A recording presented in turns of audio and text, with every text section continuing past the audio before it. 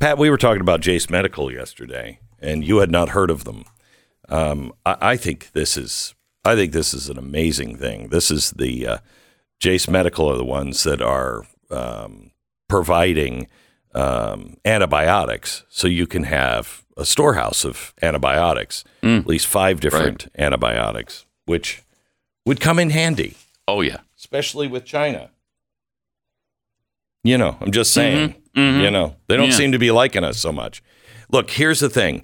If we have shortages of any kind, like medicine, do you have antibiotics? I mean, sure, the 1700s were fun, but weren't they? Weren't they, though? I'd like to be able to control some infections. Go to Jace Medical, JASE Medical.com. Enter the promo code Beck at checkout, discount on your order of a Jace case. That'll give you 5 different antibiotics that you can have on hand. It's promo code Beck at JASE Medical.com. Jace Medical.com.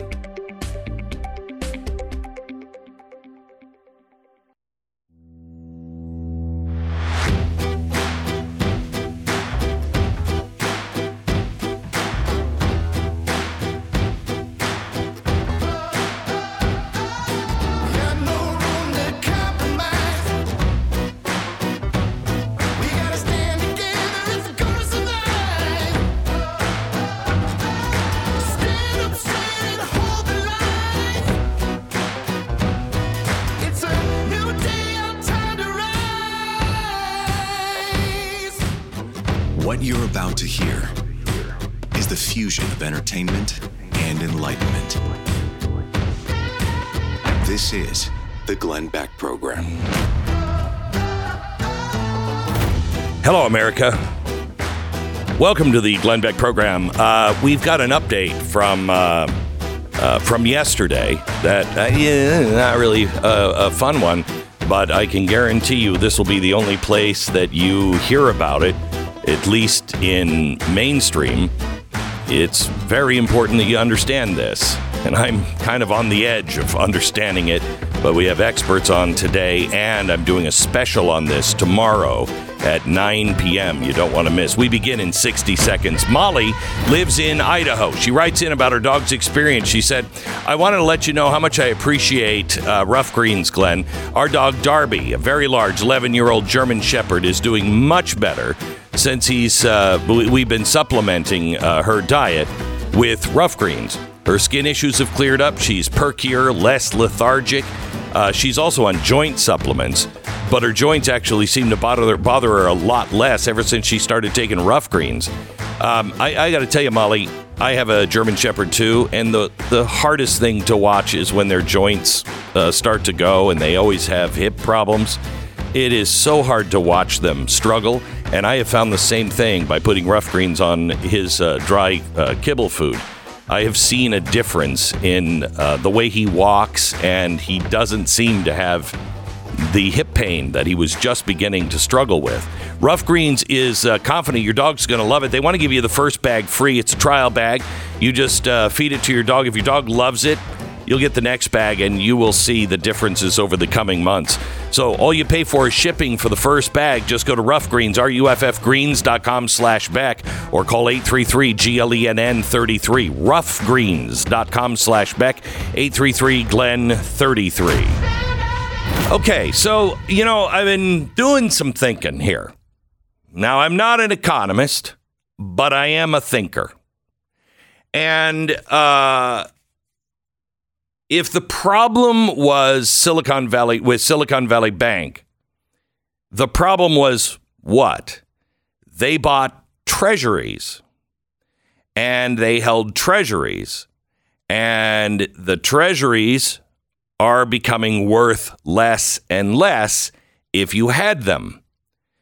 Now, the first thing I thought of was, gee, if that's the case, when everybody panics, where do they put their money? Where is the safest place to put your money? In treasuries. The entire world runs to treasuries, U.S. treasuries. Our debt is all in U.S. Treasuries. So if you bought a 10 or 20 or 30 year Treasury, in the last, 10 years, and you have time on it and you need to sell it, you're going to lose money right now, today, 25%. So it's not really a safe bet now, is it? And if that was the problem with Silicon National Bank, how many of our banks are holding those 10-year treasuries? Who else is holding them? Because if there's any strain on the financial system, then they're going to have to start selling those treasuries. Who is going to buy them? There's a website called Seeking Alpha. It's seekingalpha.com, and it is deep Fed and monetary stuff. And I want to give you just the highlights of an article, Fed Update. The losses keep rolling in. Last week, there was a press release from the Fed for their results of 2022. Listen to this. The Federal Reserve Act requires reserve banks to remit excess earnings to the U.S. Treasury. So here's what happens. After they pay for their operating cost and the payments of dividends and everything else, anything that is a surplus, and I didn't know this, anything that was a surplus for the Fed goes to the U.S. Treasury. Now, when they don't have any profit, they have a deferred asset and recorded. Basically, it's the amount of net earnings the reserve banks will need to realize before they start paying. So they just go, we were short this amount, so we have to make up this amount before we start paying the Treasury again. Okay? It wasn't said in the press release, but the deferred asset is an accounting gimmick which allows the Fed to hide their operating losses on their balance sheet as a negative liability. Nowhere in the statement do they mention operating losses, but operating losses they do have. For the first time since the beginning of the Fed, 107 years, the Federal Reserve just recorded an operating loss in the fourth quarter. A 3-month period, the Fed lost $15 billion. Okay? Now remember, this is the bank of last resort. The Federal Reserve is pretty much the world's bank, because we're the ones directing pretty much all of the Western central banks. We're the ones spreading our wealth out. We're the ones rescuing everybody else. And the Fed is the one that is selling the treasuries. They're selling the bonds. So if I'm a sovereign fund, I've bought all that debt and I have a treasury bond. Okay. When the bonds go bad, like they just did, who picks up the bill? The Federal Reserve. Okay. So they for the first time are losing money, which means that we aren't getting the money. And I'll get back to that. This past year, when inflation spiked to a 40-year high, the Fed did what their mandate requires them to do, to raise interest rates to combat inflation. The Fed raised rates 7 times. This is the fastest rate hike in history. Totally predictable, the article at Seeking Alpha says. The rise in short rates due to the Fed tightening created a negative net interest margin, with $8.5 trillion on their books. $8.5 trillion that we know of. They have $8.5 trillion in fixed rate bonds earning 2.0%. The cost of the Fed's variable rate liabilities, $5.7 trillion in bank reserves, reverse repurchase agreements, everything began to rise. The break-even rate is roughly 3%. Okay. Now, the rate hike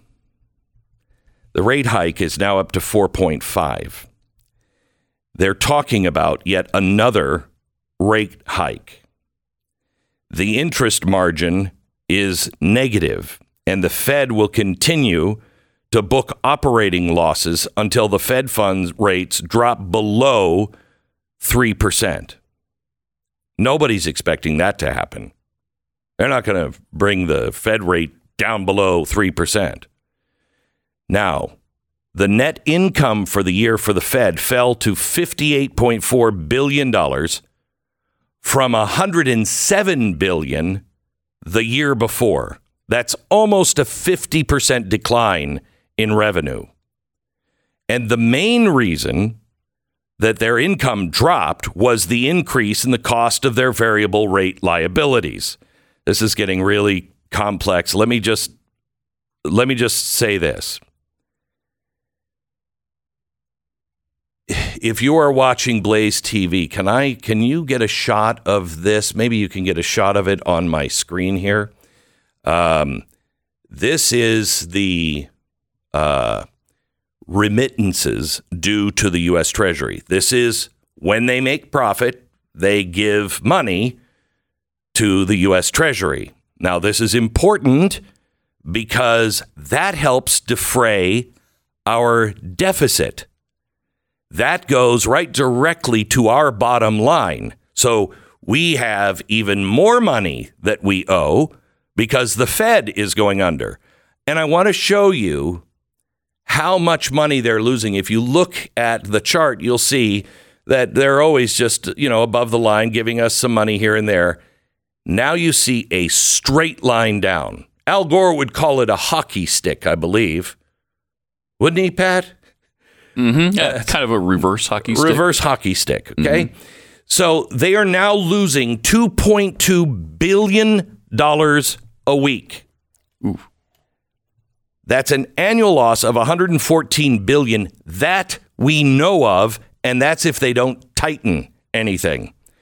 The Fed has a total capital of $42 billion. 42. That means they're upside down. This is the bank bailing everyone out. So that's not good news. Last year, they sent the Treasury $64 billion.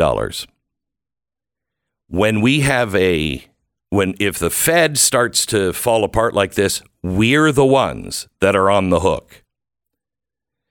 They also have a huge loss in something called the SOMA portfolio. And I'm going to get Carol on here in just a minute. She's going to be joining us in about an hour from now.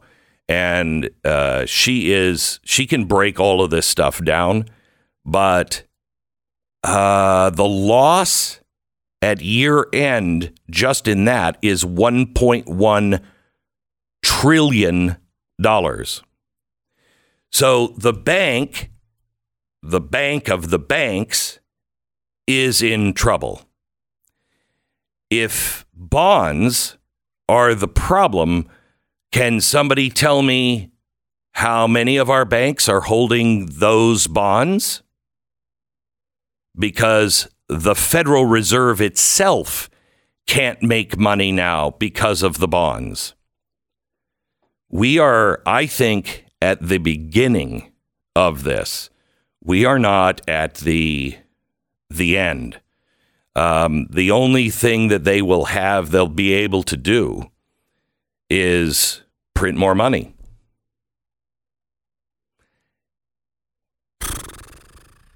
What's that going to do?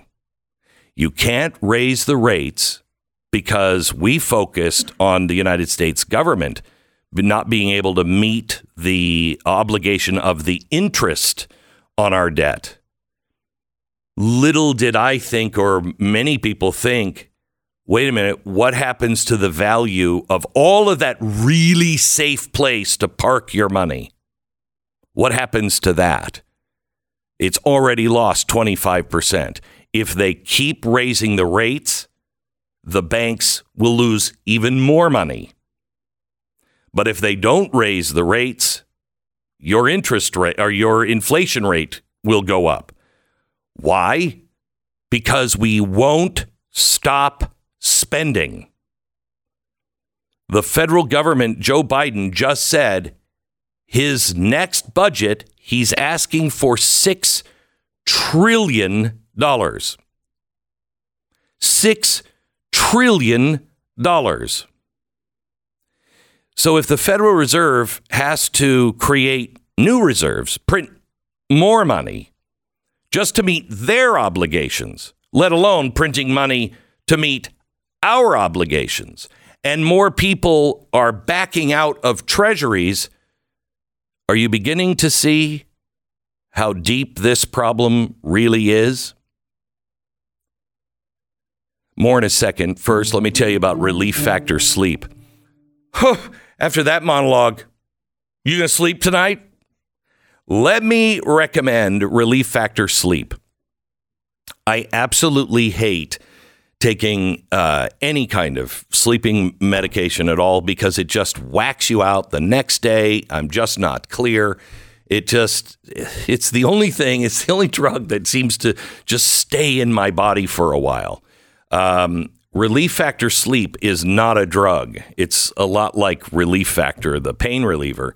It is healthy sleep, reducing anxiety and distress. It improves mood, promotes relaxation, and it does not whack you out. You can take it, and it's natural, and the next morning you just feel refreshed. You don't notice that you had anything in your body. Unleash the power of a great night's sleep. Call 800-4-RELIEF. That's 800-4-RELIEF. Or go to ReliefFactor.com. Dream big. Sleep tight. It's Relief Factor Sleep at ReliefFactor.com. 10 seconds. Station ID.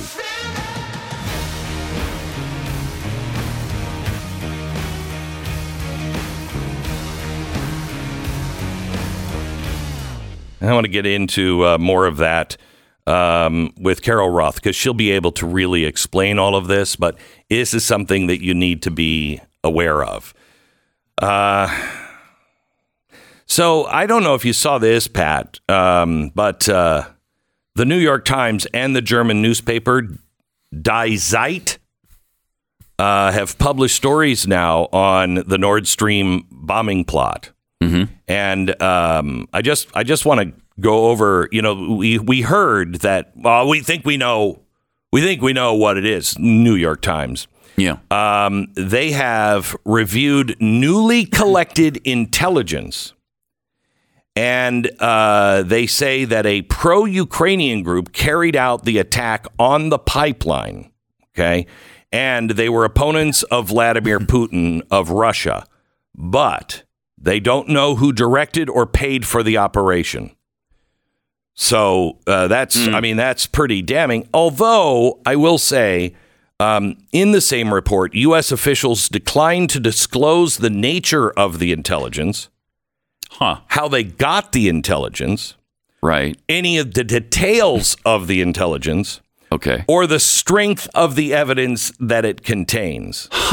Yeah. So it's pretty solid. It's a pretty solid case. Yeah, I would say it's really, right? It's really solid. According to the investigation, they say it was a yacht rented from a company based in Poland, apparently owned by two Ukrainians. According to the investigation, the secret operation at sea was carried out by a team of 6 people, said to have been 5 men, 1 woman. The group consisted of a captain, 2 divers, 2 diving assistants, and a doctor. And they transported the explosives to the crime scene, placed them there, and then blew things up.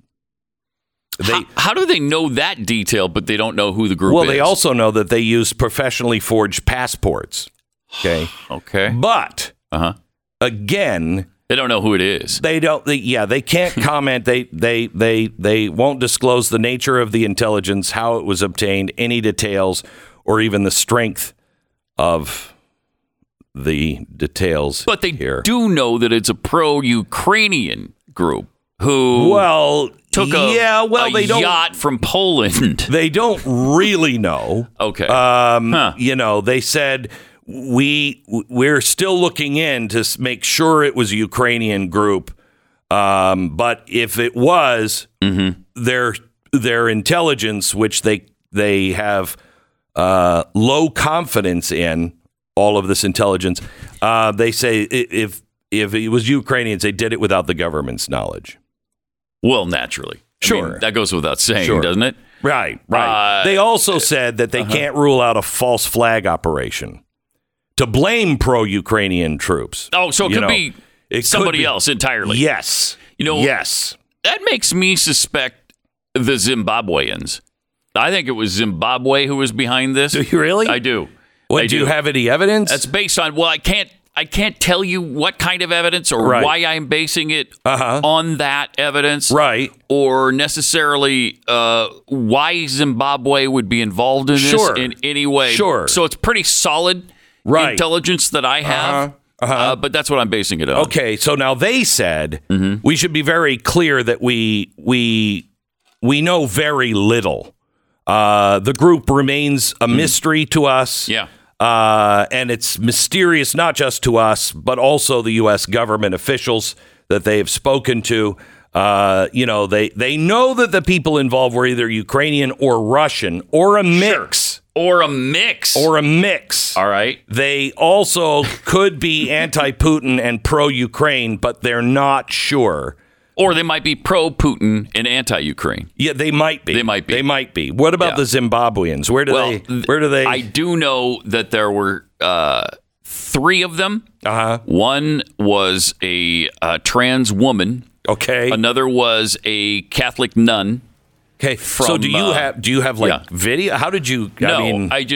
I can't tell you where my source is or who it is or why they told me anything, but I have really high confidence in the low quality that I was provided. Okay. So you didn't even get to the real story because I believe it was chicken scuba divers. Oh, wow. That went there. It's definitely not the United States. Wow. No. Definitely it's not us. No.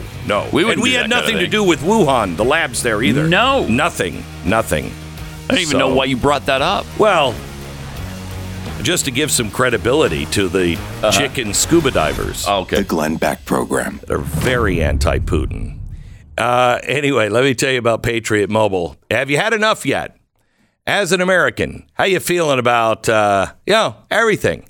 How about all of these big companies that are raking in millions of dollars, sometimes billions of dollars, while publicly hating the country and talking us to a cliff? I love that.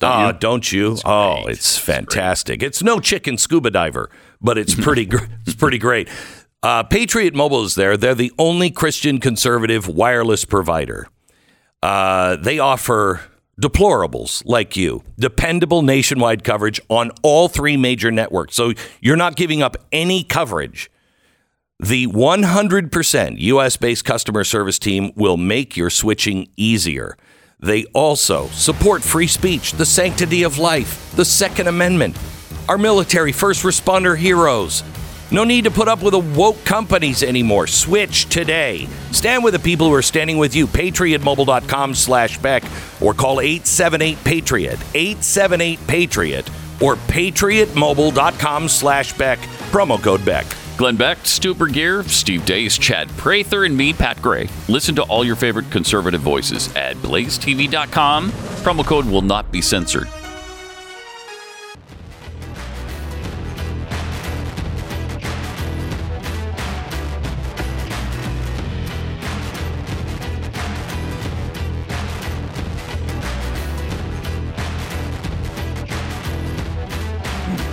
Welcome to the Glenn Beck program. I don't know if you saw this story yet. January 6th attorney alleges the FBI criminally altered evidence. And they are asking now that a special master review the leaked messages. they had on the stand Special Agent Nicole Miller, who is involved in the agency's investigation of the January 6th defendants. When cross-examining Nick Smith, the attorney representing the Proud Boys member, revealed classified FBI emails that were hidden in a tab in an Excel spreadsheet, which includes a directive to Miller to destroy 338 pieces of evidence and edit out an FBI agent from an informant report. Isn't that a federal crime? Wow. I would have thought so. Yeah. Mm-hmm. Yeah. Well, the judge is looking into it. He's not sure that it... All right. We don't want to be too hasty. We don't want to be hasty. How many pieces of evidence can you destroy before it becomes a real problem? I mean, what's 338 between friends? It's probably virtually nothing. That is... What is it going to take to wake our neighbors up? I don't know. My gosh, people, the country is completely out of control. By the way, I have to correct myself. I said that the budget from Biden is $6 trillion. Pat corrected me. It is 6.9, but that's just I'm used to talking to my wife. You know what I mean? Yeah. Going, honey, it's only rounded down. Yeah, it's only $6 trillion. You know, you don't say the 7 number or the 6.9 because she immediately rounds up. It's $7 trillion. I'm like, it's in the sixes. $6 trillion. That's it. And besides, it's a measly $900 billion difference. That's just a little more than TARP. Right. Okay. And that's nothing now. That's nothing. So the Department of Defense's comptroller believes that it is only a matter of time that the Pentagon budget is over $1 trillion. It's already, I think, $875 billion in the budget, but they're having a hard time making ends meet. And they have a lot of things that they have to rebuy. So Pentagon's budget, $1 trillion. Hey, I was just thinking about something completely unrelated. Do you remember when Ronald Reagan, kind of was threatening war? Mm-hmm. And he was making the Soviets all crazy, and they were like, we've got to get in there. We got to build a bunch of new stuff because Reagan's going to destroy us. And then they collapsed financially. I do remember that. Yeah. I don't know what made me think of that, but $1 trillion a year now in our defense budget. And the Pentagon is trying to find ways to buy massive amounts of ammunition. Because we don't have enough ammo right now? Well, we depleted ours. By giving it to Ukraine. Yeah. So, it used to be that my theory was I'm almost okay with any amount you spend on the military because it's so important. Our defense is critical. Yeah. However, in this particular case, where we're giving everything to Ukraine and sparing nothing, including if it makes us weaker, then I think it might be a little bit of a problem. Yeah, we don't have tactical missiles. Because we gave them to Ukraine. Yeah. Okay. We need $5.6 billion for ammunition. I'm sorry. I'm sorry. That's what the administration has budgeted, but apparently we need like $1 billion more for ammunition, and that's just for the bullets. You know, forget the fact that our howitzers have no shells now. We are literally out of howitzer shells. Why would you need howitzer shells? Who are we going to shoot with them? Right. Come on. We're not at war. Nobody's threatening war. Right. You know, that's crazy. It's a proxy war. And the Russians don't know that. They don't know we're helping the Ukrainians, do they? They have no idea. By the way, speaking about being flush with money, the president came out yesterday and he said the economy is great. In fact, here he is. Cut 2, please. Today, thanks to the quick action of my administration over the past few days, Americans can have confidence that the banking system is safe. Oh, and I do. Your deposits will be there when you need them. Yeah. Small businesses across the country, the deposit accounts at these banks can breathe easier knowing they'll be able to pay their workers and pay their bills. Okay. And their hardworking employees can breathe easier as well. Isn't that great? I have confidence now. Do you? I am stuffed with I couldn't have another bite of confidence. I have to push away from the table and loosen my belt a bit. And it's just based on that, right? Just based on what you just heard. Well, that end, I don't know if you saw the end. Here he is at the very end of his speech, just walking away. And when he walks away, it just, again, fills you with confidence. I can't have another bite. Here it is. President, what do you know right now about why this happened? And can you assure Americans that there won't be a ripple effect? Do you expect other banks to fail, Mr. President? Should all depositors be protected at all banks? I mean, that's a nursing home exit. That's a nursing home exit. That is a nursing home patient getting up and going, I gotta go potty, and walking to the little bathroom there in the room. It's beautiful. Seriously. By the way, he said that, don't worry, the FDIC is going to cover all this because that banks pay into that. And they have almost unlimited funds at the FDIC, right? No. They have $128 billion on hand. Okay. But the deposits at these banks are $264 billion. So they're a little short. Signature had $88.6 billion. Silicon Valley Bank has $175.4 billion. And FDIC has $128. So I'm not good at math, but I think I feel secure. Because if they brimming with confidence, I really am. It's not going to cost you a dime. No, right? The FDIC is going to cover it. They're going to take care of it. Yeah. Now let me ask you, Pat. When another bank collapses, okay, and the FDIC just spent all of their cash, on the first two, how do they bail everybody else out? Well, I'm sure the taxpayers won't have to. We won't have to carry any of that burden. Really? Yeah, I'm brimming with confidence on that. Because he said the banks are fine. Okay. That was due to the very swift action that his administration took. I could see the urgency in his step as he was walking away. Yeah. Yeah. So where do they get that money? The FDIC money? Yeah. The new money. Magic fairy dust. Really? Yeah. Really? Yeah. Wow, that's great. You know what I really... this is a growth industry, and this is going to sound crazy, but I just want to give you a tip. If you're looking for a job, get into the business of selling green ink, because I have a feeling, at least for a short period of time, green ink is going to be really super needed. And then they'll probably not use green ink anymore. We'll just have it, I don't know, sewn into our forehead or something like that. Yeah, the wrist would work too. Yeah, it would. Your wrist, your forehead. It would. Yeah. It would. Hey, some more good news. Government agencies that were definitely not doing anything in the Wuhan lab. Okay, they weren't doing anything, let alone gain of function. Gain of function is like so crazy. I don't even know what that is. You'd think that, they're doing a gain of function. No, we weren't doing that. In fact, we weren't doing anything with Wuhan and the lab, except CBS News has just obtained records that appear to show the U.S. government may have been paying for projects in Wuhan. Some of those research projects may be tied to labs implicated in the lab leak of the COVID-19 origin theory. Now, here's the exciting news.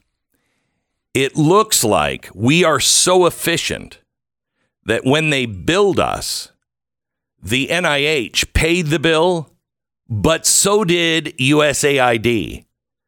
They were both like, let me pay it. No, I'll get the check. You get the check. You get the check next time. No, I want to pay it. And they ended up both paying it. So we paid twice. Wow. For, it's just double billing. And it's the former federal investigator said, it is concerning. It's a powerful statement. Yeah, it is concerning. I would use. It is concerning. I mean, we are talking about something that involves, a deadly disease and risky research, and millions of people having died. But world over. She is right. It is concerning. All right, let me tell you about American financing. It now seemed like a really good time not to owe money to anyone. Bueller. It's difficult just keeping track of all of the directions our money is moving away from us, not to mention how much more of it is moving these days. If you've got debts, especially if you have credit card debts with high interest, you've got to get yourself a break. Refinancing of your mortgage might sound scary, but it could lock you into a much, much lower interest rate and help you pay off a ton of debt. And this is where American financing comes in. If you pay down your credit cards, you are going to stop paying 21% interest. You're going to be paying a lot more than that in the end. 21% interest. How are you going to pay that off? You have $10,000 in credit cards and they are at 21% interest. It's going to take you about 10 years to pay that off. Look, you could end up being able to pay it all off, delay up to 2 mortgage payments, and close in as little as 10 days. Please, no obligation, just call them at 800-906-2440 and see if they can help. American Financing, 800-906-2440, or go to AmericanFinancing.net. American Financing, NMLS 182334, www.nmlsconsumeraccess.org. This is the Glenn Beck Program.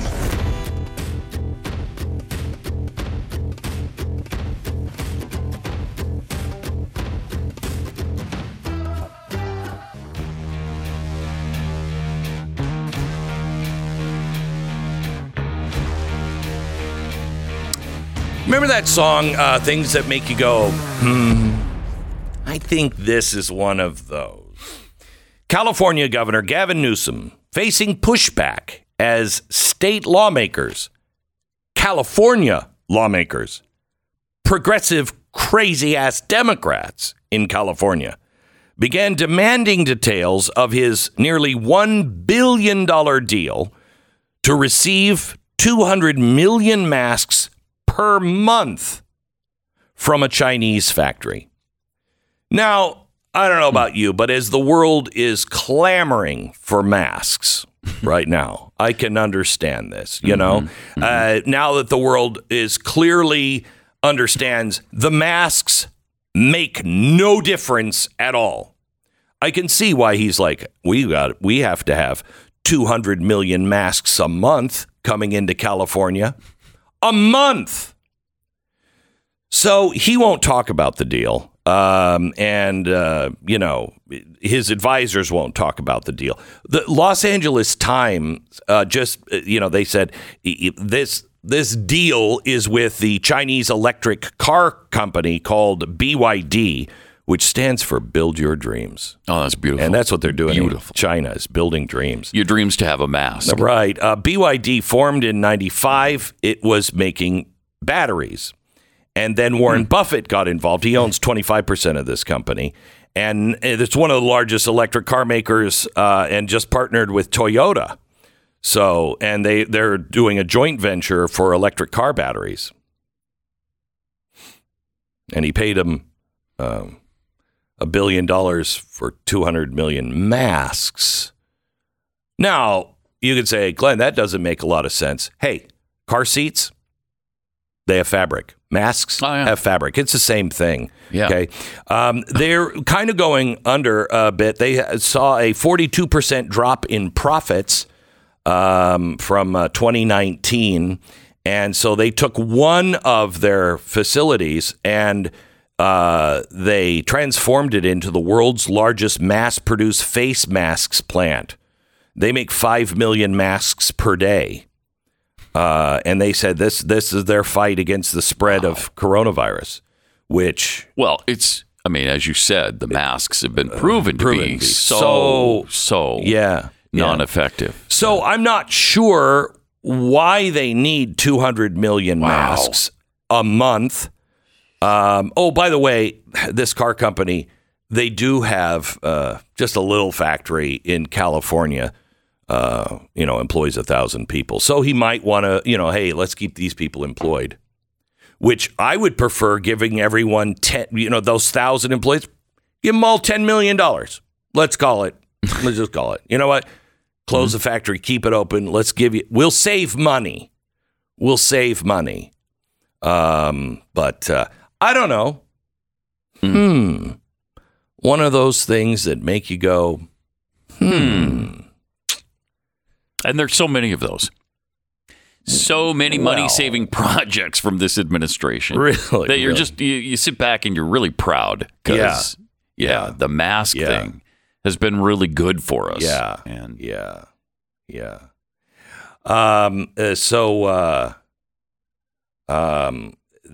have a college in Cupertino. What else is in Cupertino? Oh, Apple. So we have a college there, and the director of the Office of Equity, Social Justice, and Multicultural Education has been fired because she questioned the institution's woke anti-racism and diversity and equity and inclusion initiatives. What kind of bigot was she? I know. And she also declined to join the Socialist Network. So, I mean, you can't have that. No. She doesn't want equity? No. She doesn't want equality? She doesn't want socialism? Right. What? We're all socialists now. Exactly. So, I think that's good. California, you are on the right track, baby. In the 1960s, 95% of the clothing Americans bought was made here in America. Now 97% is made overseas. Complete reversal. I want to welcome American Giant back as a sponsor this year. American Giant is all about American workers and the products that they make. It's about good-paying jobs that allow people to take pride in their hard work. It's about America being independent. They began in 2012 when a clothing factory in North Carolina was going to shut down. They worked with the factory and invested in new machinery, and they now make some of the best clothing, the best hoodie you will ever own. You will pass it on to your kids. Buy American today. American-Giant.com. It's American Giant. American-Giant.com/Glenn.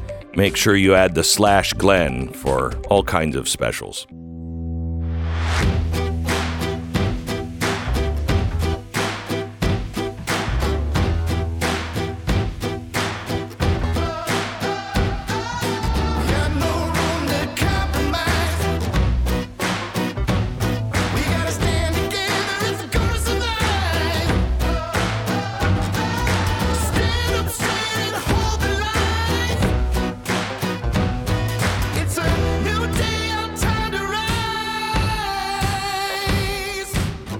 What you're about to hear is the fusion of entertainment and enlightenment.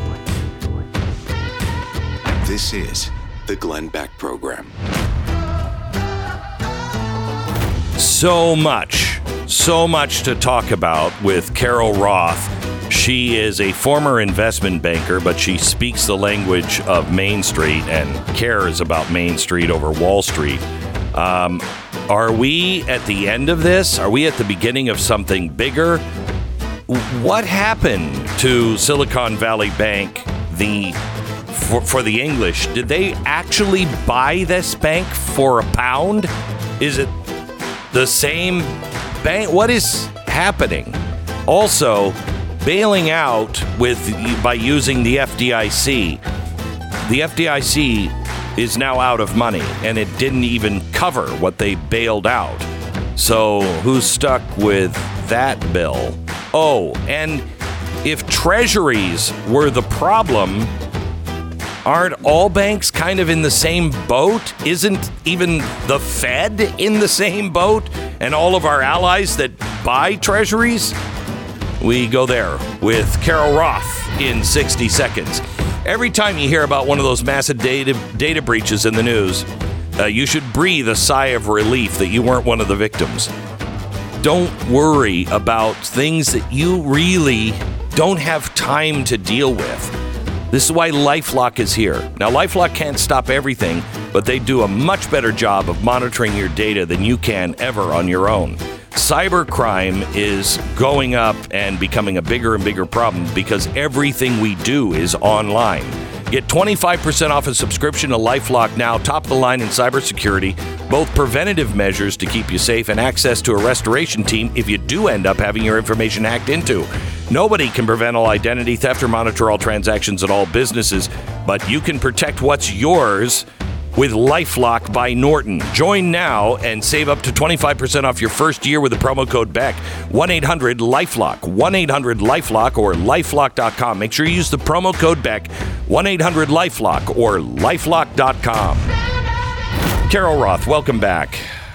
Hi, Glenn. What a crazy couple of days here. Never ceases to amaze, does it? No, it really doesn't. First of all, let me get your reaction. We spoke on Friday, on the Friday exclusive that I do for Blaze TV. Yes. And this story was just breaking. Correct. So they bailed everything out with the FDIC, but this isn't just the depositors that they bailed out. I'm for FDIC covering depositors, but they just changed the law with a stroke of a pen, did they not? I mean, you had $400 million in that bank. It says clearly on the door, deposits up to $250,000. Yeah, it's funny. I have a different take on this than a lot of people that I've been talking to, some friends and colleagues. They did not do what I would consider to be a full bank bailout. They did not protect the shareholders. They Correct. showed management the door. So, the people who should be taking on risk took on the risk. In terms of the depositors, I mean, you could say, oh, why should these, tech companies be saved? But I challenge people to change the name. If it wasn't called Silicon Valley Bank, if it was called the Small Business Bank of Iowa, would you want those small businesses' money to be at risk? Well, there is a difference in those small businesses, and I'll tell you what the difference is. There's no way in hell this federal government would bail out a small business bank in a red state. I just don't believe it. That may be the case, but at the same time, if you think about the potential contagion effect, and we can use this now as a benchmark to say they've done it before, that God forbid the small business bank of red state were to fail in the future. But if you think about just the ripple effects, the example I like to use is Etsy. Etsy is a marketplace where artisans and small entrepreneurs do crafts and they sell them. Etsy had all of their working or not all of their working capital, a large portion of their working capital with Silicon Valley Bank. So if that money were to have gone away, they wouldn't have been able to pay all of the entrepreneurs. The same thing with a payroll company. They had their money with Silicon Valley Bank. And so another company wouldn't have been able to pay their entrepreneurs. So that kind of reverberation throughout the system. And then, not quelling the fears that this could happen again and potentially taking down not just other regional banks, but having contagions up to big banks. It would have been really bad for everyone. And this. So wait. I agree with you. I agree with you that it would have been horrendous. Okay. However, I had under the FDIC limit in Silicon Valley Bank for one of my businesses. We ran our payroll through Silicon Valley Bank. Okay. We never put more than $250,000 in that. We never do it unless we care to lose it. So why do I have to play by the rules and expect that I'm not going to get something? But all of the big guys will always expect, oh, well, they're going to bail me out. I'm too big to lose. I'm too big to fail. Yeah, I mean, listen, this is, I think, sort of an expectation sort of game. But the reality is that we didn't want to have that failure happen. And this was a bank that was very different than some of the other failures that had happened before. I mean, this was not about making toxic loans or derivative products. This was really a liquidity issue that should have never gotten to the panic. And I think that's the bigger issue, that the way this was communicated, the hubris. I mean, the fact that the head of Silicon Valley Bank sat on the board of directors of the San Francisco Fed and didn't anticipate that it might not be a good idea to lock up money for 10 years in Treasury. I mean, there are a lot of really weird questions here. And I think we can certainly debate, what we should do on a go-forward basis, but we have to have faith in the banking system, and for companies to take their cash management and now have to go through paperwork and chop it up into little blocks so that they can be covered and have this in all different kinds of banks and all different kinds of accounts isn't particularly efficient. So I think that the insurance program probably needs to be relooked at. But you can't. And I think that's. But you can't just write the rules as you go. That's the problem. They do all the time, Glenn. I know, and it's wrong. And it's wrong to do that. So fundamentally, it is definitely wrong to do that. But if they're going to continue to do it on an ongoing basis, this was not the time to put the flag down and go, nope, this isn't the time that we should do it. That's just, it was a very sort of practical decision. Yes, in principle, we need to fix the underlying system. But as I said, let's not pretend that we have capitalism here in the United States. You've had the Fed who's been interfering in the market. It's not capitalism. From Main Street to Wall Street on a historic basis. Yeah. So, I'm not going to sit and pretend, this was, some affront to capitalism that didn't actually exist. No, the Fed is completely out of control, overstepped, and all of the big banks, the really big banks, they are rolling with our cash, and we're on rolling in dough. Yeah, literally. So let me go back to the bonds here for a second. They lock these treasuries up for 10 years. And when the interest rates go up, they lost about 25% on their bonds. If they tried to sell them in an emergency, they were going to lose 25 cents on the dollar. That's what caused the panic, because if you lose 25 cents on the dollar, you don't have enough to cover all of the things that you have to cover. Let me add one other thing that added into the panic, because this was on paper. Should they had held them to maturity, there wouldn't have been no problem. Correct. Like you said, only in an emergency. What happened is that within Silicon Valley, because interest rates were rising and the bank was only paying a small amount on deposits, you could pull your money out and park it into a treasury bill now and get 5% without very long duration. So you had more depositors pulling their money out than they had modeled and expected in this rising interest rate environment, as well as probably companies that needed more operating cash because of the economy. So they didn't have that expectation, and that sort of mismatch in saying, oh, wait, we have a liquidity need because we didn't estimate for this. That's what forced them to sell the bonds at that loss and then created this panic. And that's where this boob that is sitting on the Federal Reserve Board in San Francisco, these guys are, I'm convinced these guys are arrogant morons. However, how many other banks have put their money into longer term treasuries? Oh, I mean, it's throughout the system. I mean, if you think about. So wait. Go ahead.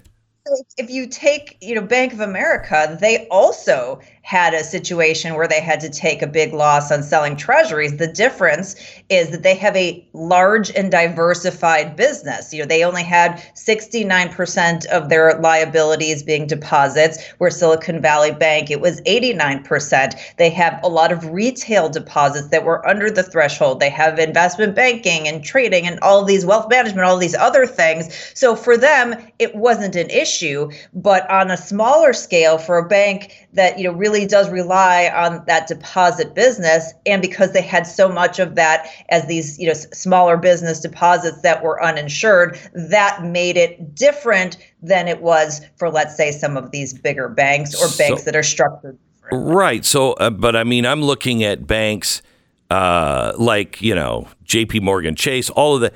They're fine. They got plenty of money, and they're going to get all the depositors as the little banks go out. Exactly. Right. So let's underscore that point. What I'm asking you is, what gives us any indication that this is that it's over, that we're safe now? I mean, it might be because right now, but this is going to happen again. So that's exactly why they put out the press release that they did, the Fed and the Treasury, and that very comforting statement from our president. I'm sure that gave you all the confidence in the world. I'm stuffed. But that was the point, is the reason that those depositors pulled out their deposits is because they were worried it wasn't going to be backstop. And if there was this liquidity issue that was incurred, oh boy, what are we going to do? So yes, there are other banks who are probably in the same situation. But if their customers don't panic and pull their deposits and they have the time to plug that liquidity hole, then that's what that statement was meant to do. Now, it really just depends on the temperament of individuals and businesses. If you believe that, if you believe they're going to step in and backstop, then you're not pulling out the money. These the banks can deal with it. And if you don't, then we're going to see more of this. Certainly, I think, particularly Silicon Valley Bank was different than Silvergate and Signature that had more crypto exposure. I would imagine those that have more exposure to crypto, we're probably going to see some additional issues. But Silicon Valley Bank being that second largest bank to fail in history, one of the top 20 banks in the U.S., systemically important, as you said, obviously plugged in and connected, was just a bit of a different animal. But Glenn, I do want to go to that point that you make, because I think this is really huge. Just like they closed down the small businesses during COVID and all of that went over to the big guys, the big guys couldn't really step in. There's some laws in place about them buying more deposits. But what has happened in letting this play out the way it does is people have just decided to organically move their deposits. So JP Morgan and Citigroup, they're having a field day, so much so that Jamie Dimon just bought something like $26 million worth of JP Morgan stock because he's doubling down, because he knows all of those depositors are rolling in and he did not have to pay a red cent for them. The great consolidation continues. All right, hang on just a sec. Could you spend the hour with me? Yeah, of course. Because I've got a ton of questions on this. We'll come back in just a second. Certain kind of person out there, and you know them when you see them. One that fits into the category of above and beyond. Somebody who they usually just love their job and they love serving people. They love to see their customers really, really happy. Those are the kinds of people that we look for when we're looking for real estate agents that can represent you when you're buying or selling your home. You need somebody who really loves serving people, has compassion for people, and cares about people, and wants to do the best for them. That's also the best way to make money. Best way to be successful is just to serve and overserve your customer, because they always go away happy, and then you've got more customers coming your way. We look for the people like that who also have the best track record, and they meet our standards. And we have pretty high standards to recommend. These people don't work for us, so we don't have any skin in the game on who we pick and who we don't, other than I want to super serve you and give you the best person. RealestateAgentsITrust.com is a referral service. Just go there, tell us where you're buying, selling, and we'll get you some of the best real estate agents in the country. RealestateAgentsITrust.com. 10-second station ID.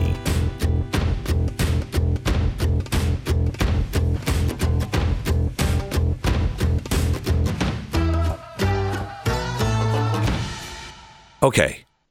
So as the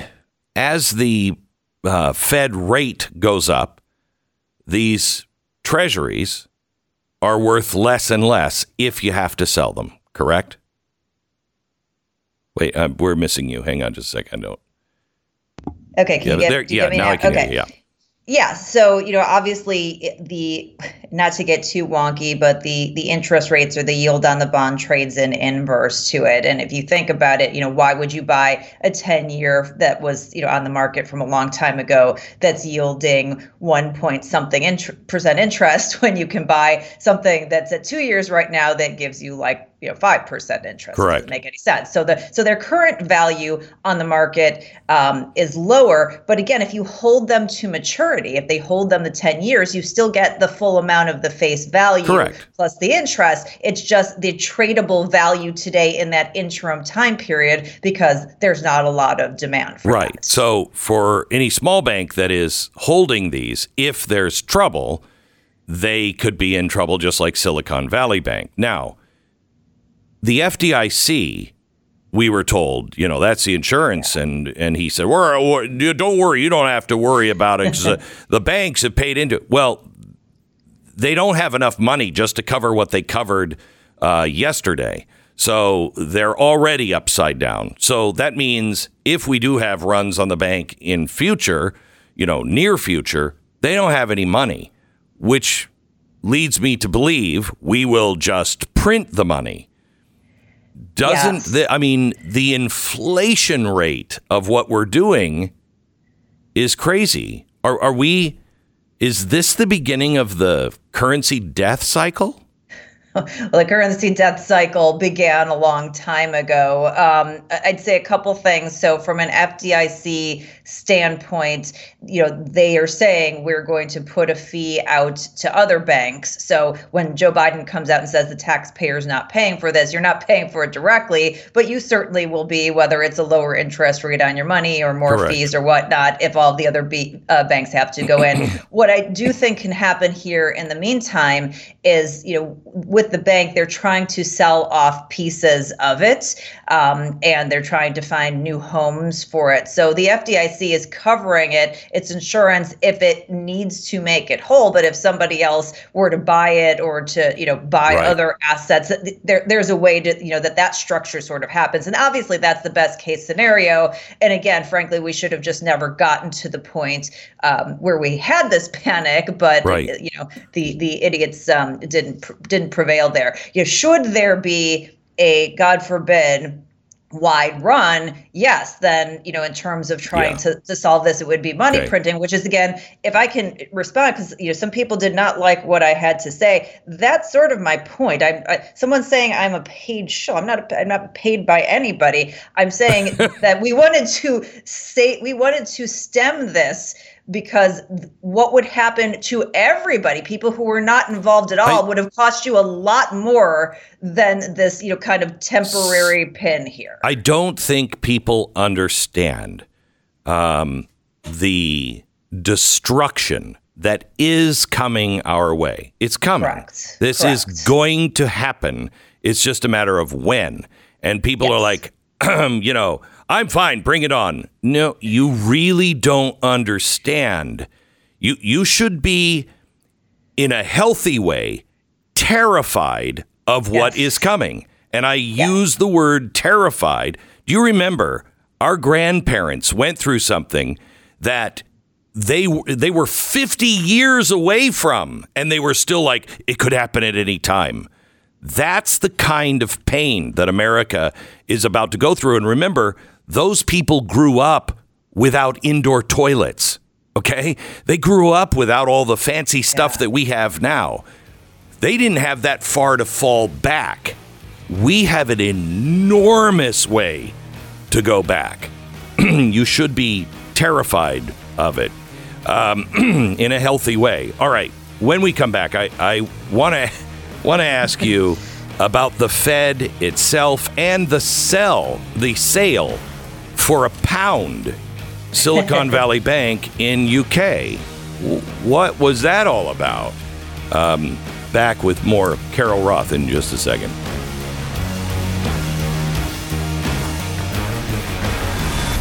The Glenn Beck Program. Sadly, it probably comes as no surprise to anyone that even after the overturning of Roe versus Wade, abortion is still the number one killer among infants. This is craziness. You want to know one of the reasons? We have lost all sense, all sanity, and all morality when we are just killing our children. I mean, it's the least we could do. What do you say? We stop killing children. Dan Steiner, a friend of mine, founded the life-saving ministry of preborn 16 years ago.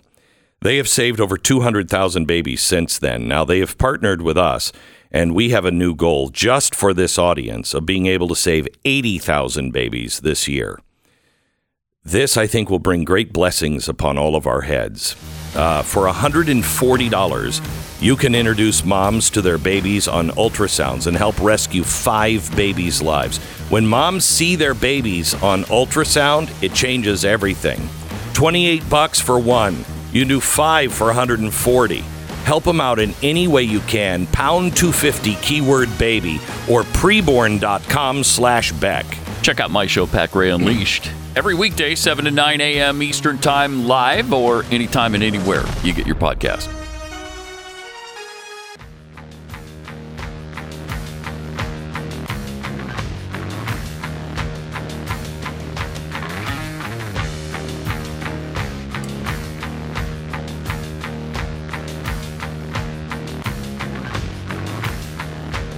With Carol Roth.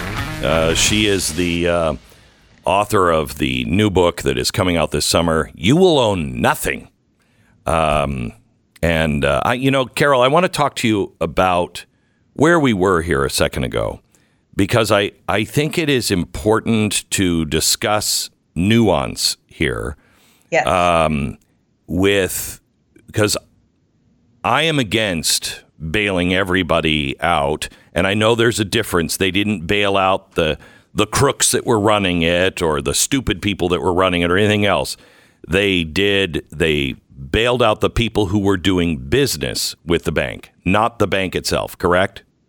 Well, I wouldn't say they bailed them out. They offered to backstop. They created, right. and we don't know. We don't know if any of that is going to be required. They're going to go through a process. Right. They're going to look to sell assets. That money is going to be used to cover things. But they stepped in and said, if this needs to be covered, we're going to find a way to spread that out through the banking system so it doesn't. So again, this is a highly nuanced discussion. They did not bail. They did not save the bank. The bank closed. They did not save the shareholders. They did not save the management who made the bad decisions. I personally think that they should go back after any of the stock sales that the senior management made in the weeks leading up to this. So it's not that. It's about, not completely burning down the system. And there's some people who say, what, we should just light a match.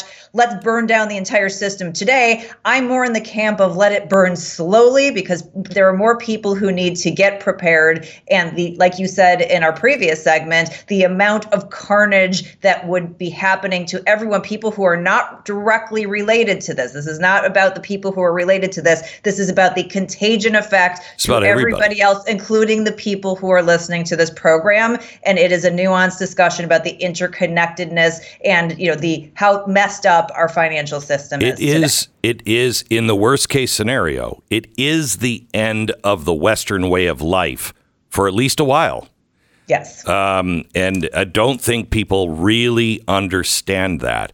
I was for TARP for about 2 days. I had a friend who was in the meeting with the Treasury that Sunday night, and he called me, and he's a really reasonable, buttoned up, guy.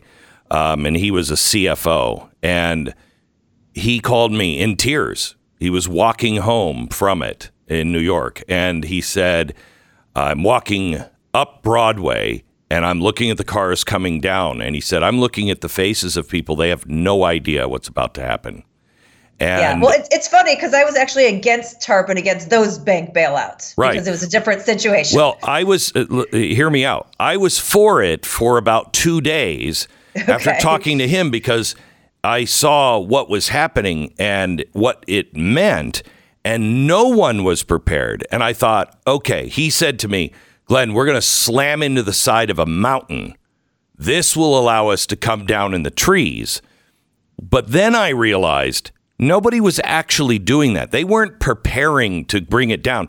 They had another scheme up their sleeve. And that's why I immediately changed my mind. I went, wait a minute. This is a game being played. Correct. So there's part of me that I want to slow it down in any way possible and land in the trees. However, the more time that goes on, the worse it's going to be, A.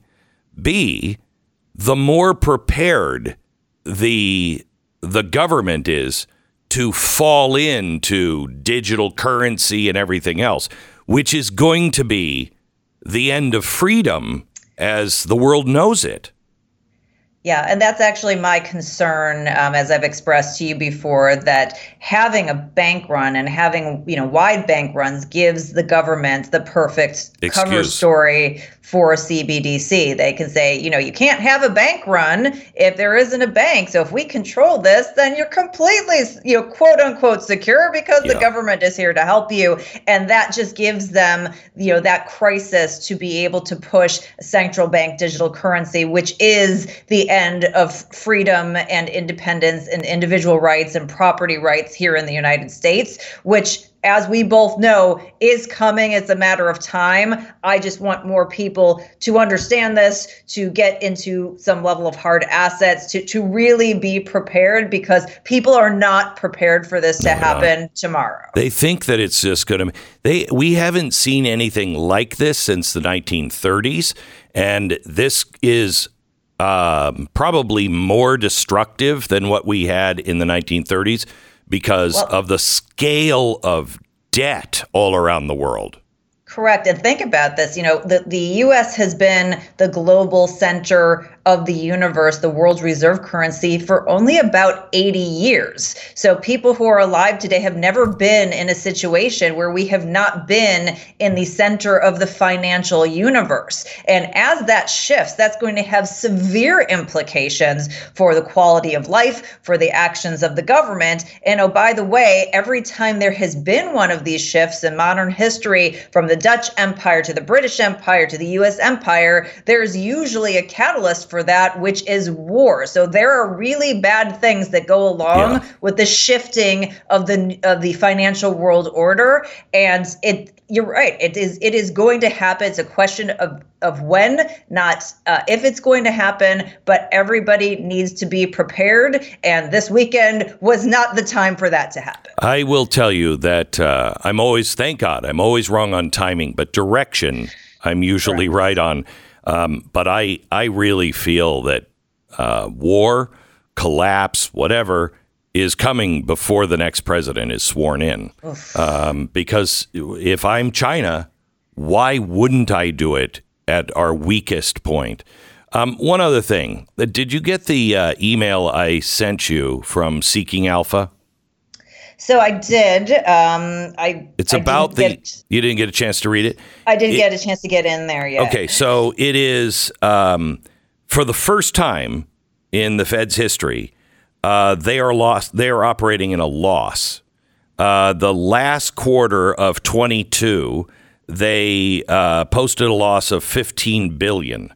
So usually all of their profits go to the Treasury, and that helps, our deficit. But they are now expecting losses this year of, what was it? Like $115 billion. And they're kind of in the same kind of situation where we're not getting the money. And then they also said they're carrying a huge unrealized loss in their Soma portfolio. Do you know anything about that? What does that mean? Yeah, so I mean, a few things is that the Fed over time operates at losses and also at, quote unquote profits. And like you said, when they have profits, they give it back to the U.S. Treasury, which is why I always laugh when people tell me that the Fed is an independent organization. What independent organization gives their profits when they seem to have them back to the U.S.? Guys, this is all tied in together. In terms of the unrealized losses, I mean, the Fed has close to still it's over $8 trillion, close to $9 trillion on their balance sheet that we know of from this funny money that they've printed from nowhere. And they've gone out in the market and they purchased, the same kinds of securities. But again, in terms of unrealized, we've talked about before in terms of tax policy, unrealized doesn't mean anything. It's theoretical. It's only when it becomes realized that it's an issue.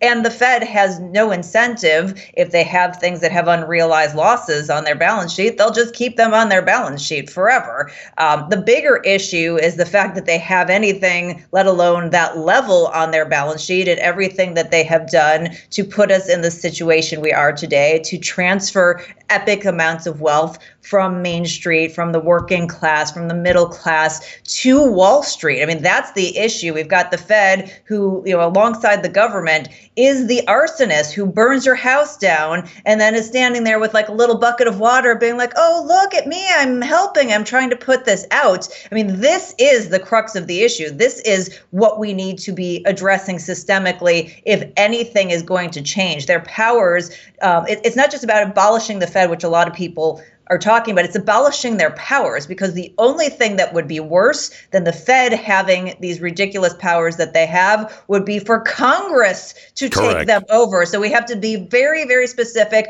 We want those powers abolished. We should be letting the market dictate things like interest rates and not having a committee of people play God here. The problem that people will say is, well, then you'll have crashes all the time.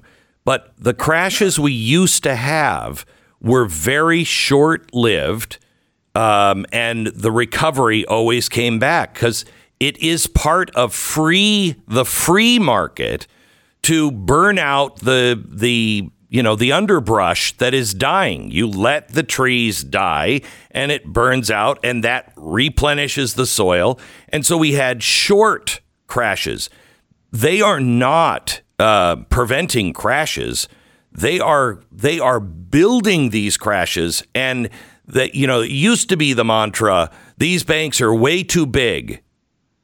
Well, they keep making everything bigger. They're going to push it into 4 banks. Then it will be the Federal Reserve, and the Federal Reserve will eventually become a global thing. Then what? I mean, there's no place to push it other than God after that. Yeah, I mean, and think about the scope of the boom and the bust cycles. Like you said, not only do they get perhaps more frequent, but they get huge in scope, the huge bottoming out and then the huge bubble run up. And what this does, most people don't realize this, is I call it sort of the vulturing of these boom and bust cycles, because it wipes out the wealth of the average person who panics and says, I've had enough of this. Then they run the prices up, and who benefits from that? It ends up being the wealthy and well-connected. Right. Then everything busts out again. It goes down to lower prices. The vultures that have all the money, they put their money in, and they keep putting them in these huge, huge cycles. So they're creating not necessarily just more frequent cycles, but these larger cycles. If we had a stable currency that was backed by something like gold, like it used to be, it would be a very different situation, and it would take the moral hazard away from the Fed and the government to just do whatever they wanted and destroy the purchasing power of the people who have worked so hard to earn that money. Okay, if you'll stay with me just a couple more minutes, I want to ask you about Bitcoin and gold, because I think those assets are working the way they're supposed to when we come back. In an emergency situation, you're going to have a lot of things on your mind, especially if you've got a family to take care of. People laugh at preppers. Oh, they won't. One day, they won't. Take this concern off of your plate. How do you survive in crazy situations? Well, MyPatriotSupply.com can help you. Right now, you can stock up on their 3-month emergency food kit. You'll also get $200 worth of survival gear as a free bonus with every 3-month kit that you would purchase. Something goes wrong, the whole family is there. War, grid goes down, snowstorm. Everything you'll get when you see it, you'll know you'll be prepared and you'll sleep better. MyPatriotSupply.com. $200 bonus right now. MyPatriotSupply.com. You also get free shipping. Order today. MyPatriotSupply.com. The Glenn Beck Program. Sign up for the free newsletter today at glennbeck.com.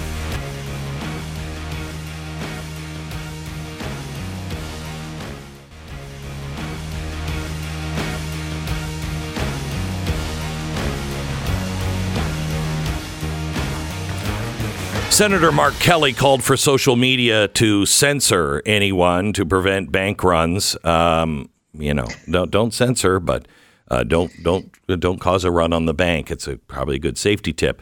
Bitcoin is being blamed for a lot of this. Although Bitcoin went up, gold went up. Carol, I talked to so many friends and family. They were all calling me yesterday. What do we do? What do we do? Gold and silver. I mean, that's the only thing that you can count on, right? Yeah, I mean, we had a Twitter Spaces on this last night. I actually put a video out today for gold virgins, people who've never bought precious metals before, because it can be a little bit intimidating. But yeah, I mean, this is, when there are changes in the financial world order, historically, it has always been something that goes back to a commodity that everyone agrees on. That's been gold. Central banks, we know, had bought a record amount of gold last year. So, the idea is to get yourself into hard assets, a form factor that you can control, because particularly, as we said, if this rolls into things like central bank digital currencies, you want to be able to control and have access to a portion of your wealth. Hard assets, physical metals, use a reputable dealer. I know, Glenn, you and I both work with Goldline, not to be a commercial here, but you want to have physical, not ETF, something that you can hold. And then certainly, things like land, water rights, real estate, things that are tangible and hard, that don't have that same manipulation factor. But for that buying, that bartering, the trading, putting some of your long-term wealth in precious metals, I think, is imperative. And just as Carol said, we're both spokespeople for Goldline, but we're only spokespersons for Goldline because we believe it. So this is not a commercial. I mean, go ahead and buy I think you'll regret it, but go ahead and buy your gold or silver wherever. But if you're not awake to gold or silver, and people say, I don't have the money for gold.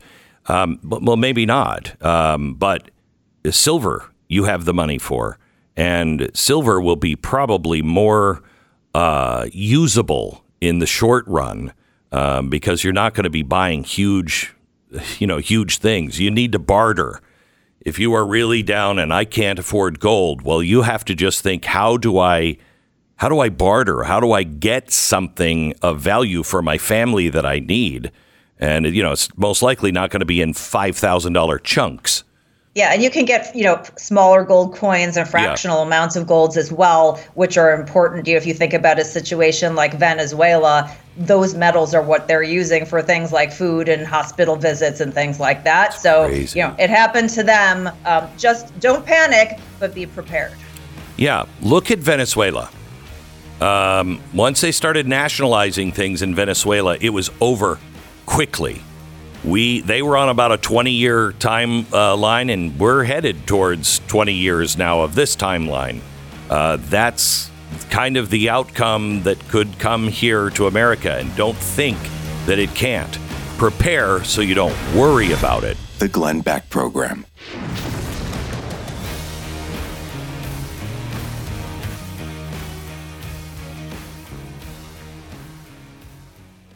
There's a movie I've been telling you about. It's just about to come out. Last night I saw The Jesus Revolution, which is fantastic.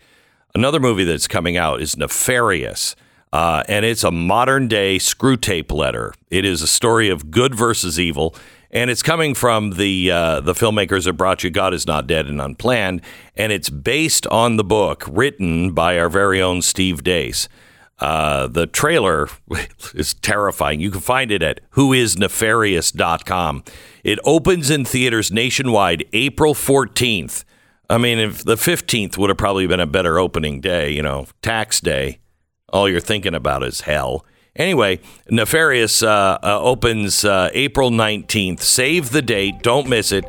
See the trailer. Go to whoisnefarious.com. Yes, I play a role in the movie. And I apologize for every second I'm on the screen. Thank goodness I'm not on very long. Whoisnefarious.com. See the trailer now.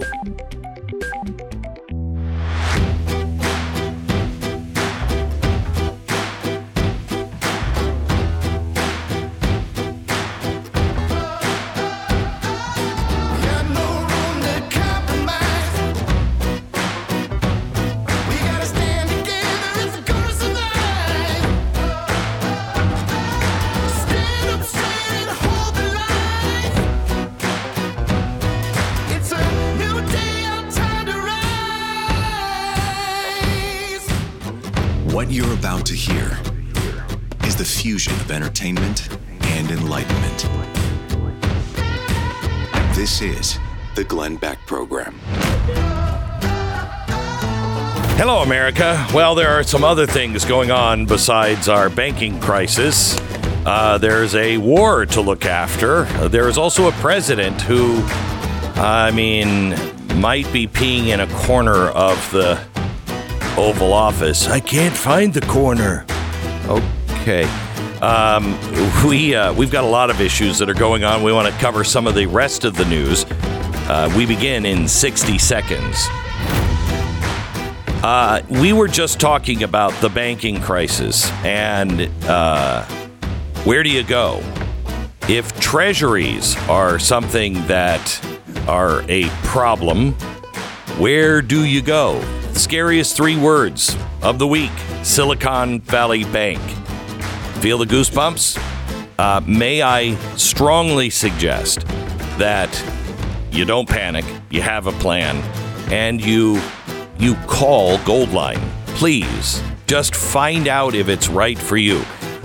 I don't think this is the big event, but it's going to look and feel and happen this fast when it does.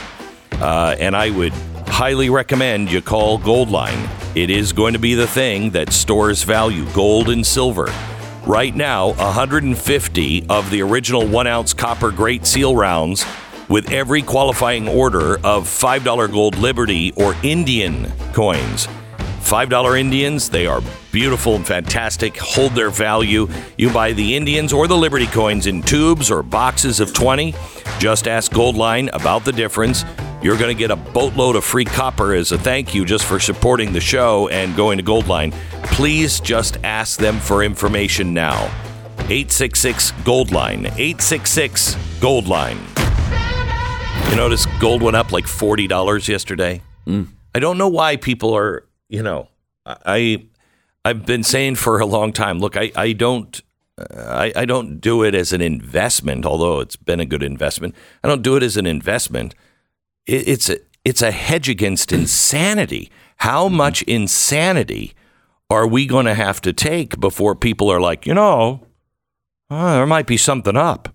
Yeah. Might be trouble. I'm always fascinated, too, that most of us wait until it skyrockets before you're interested in buying gold. So stupid. It's really so stupid. Weird. We're the only country that does it. It's America. It's $2,500 an ounce. I want it now. I know. Bitcoin is $60,000. I gotta get in. Weird. No, we're the only. Do you know that we're the only country that does that? Every other society is built the other way. It's weird. We are motivated when things are hot and expensive. Yeah. So bizarre. So bizarre. There's a couple of things going on. First of all, one of the signs, and I mean this sincerely. I don't say this to be mean or poking fun. But one of the signs of senility is just blurting things out. That's kind of a bad trait for a president to have. Yesterday, he was delivering a speech, and he was at a fundraiser, and he was speaking about the health of Jimmy Carter.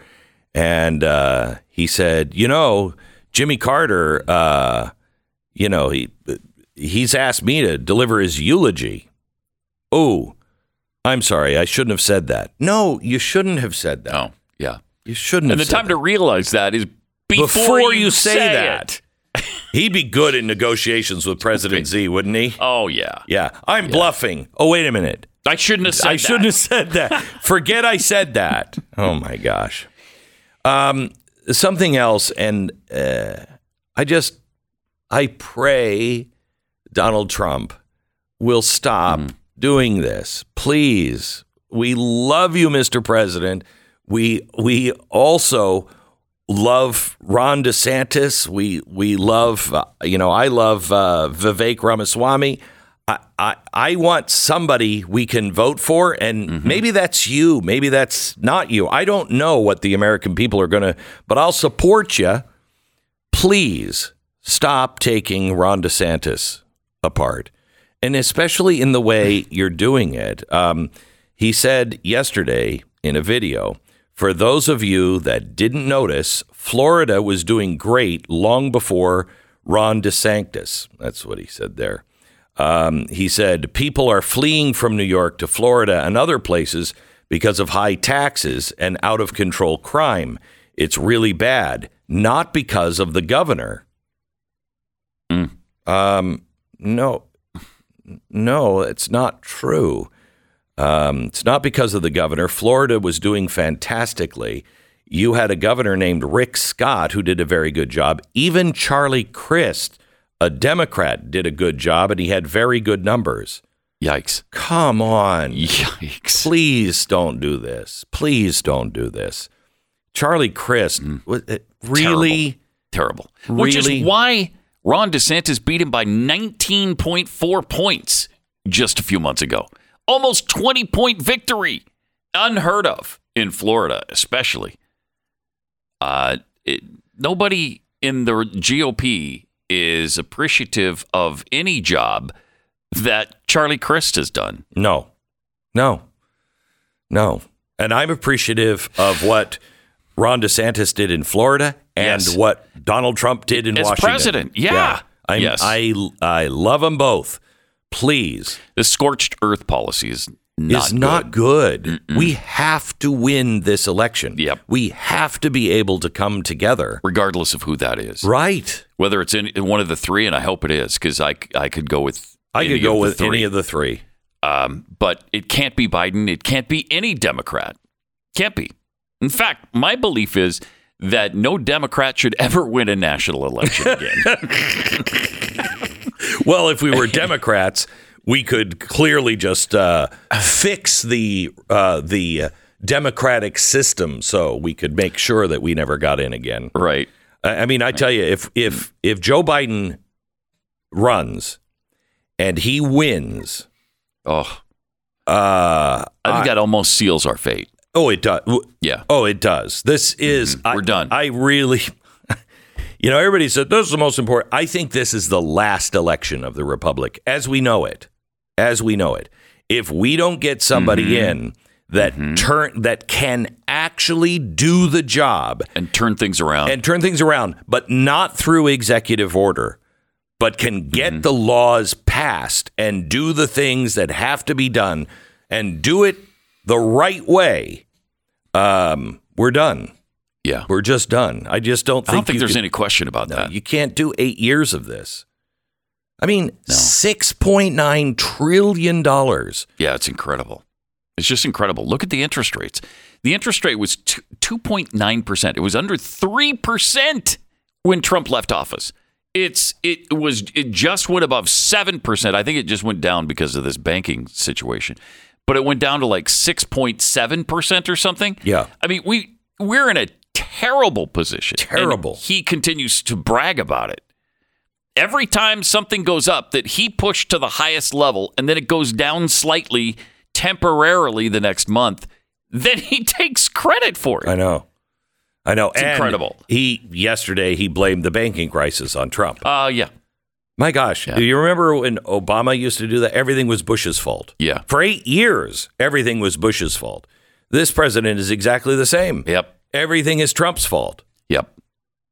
And do you remember that it was shortly before the election? He said, when I'm president, I will take responsibility. Well, the buck will stop with me. Yeah. Well, here he is taking responsibility yesterday. Okay. During the Obama-Biden administration, we put in place tough requirements on banks like Silicon Valley Bank and Signature Bank, including the Dodd-Frank law to make sure that the crisis we saw in 2008 would not happen again.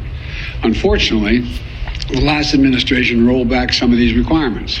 I'm going to ask Congress and the banking regulators to strengthen the rules for banks to make it less likely this kind of bank failure would happen again. Uh-huh. Okay. I believe you because, you're on top of everything, quite honestly, and seem to have the right answer. By the way, we had a Democratic Senator, Mark Warner,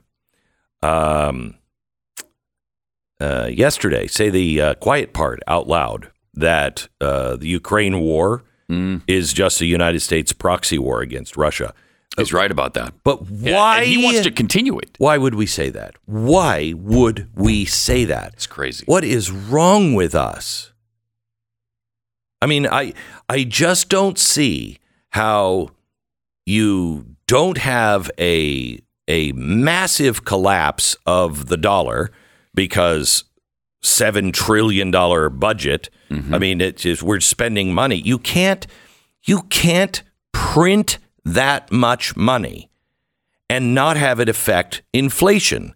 The only way to pull that money back into the, crematorium that we need, the only way to pull that money back in is through higher interest rates.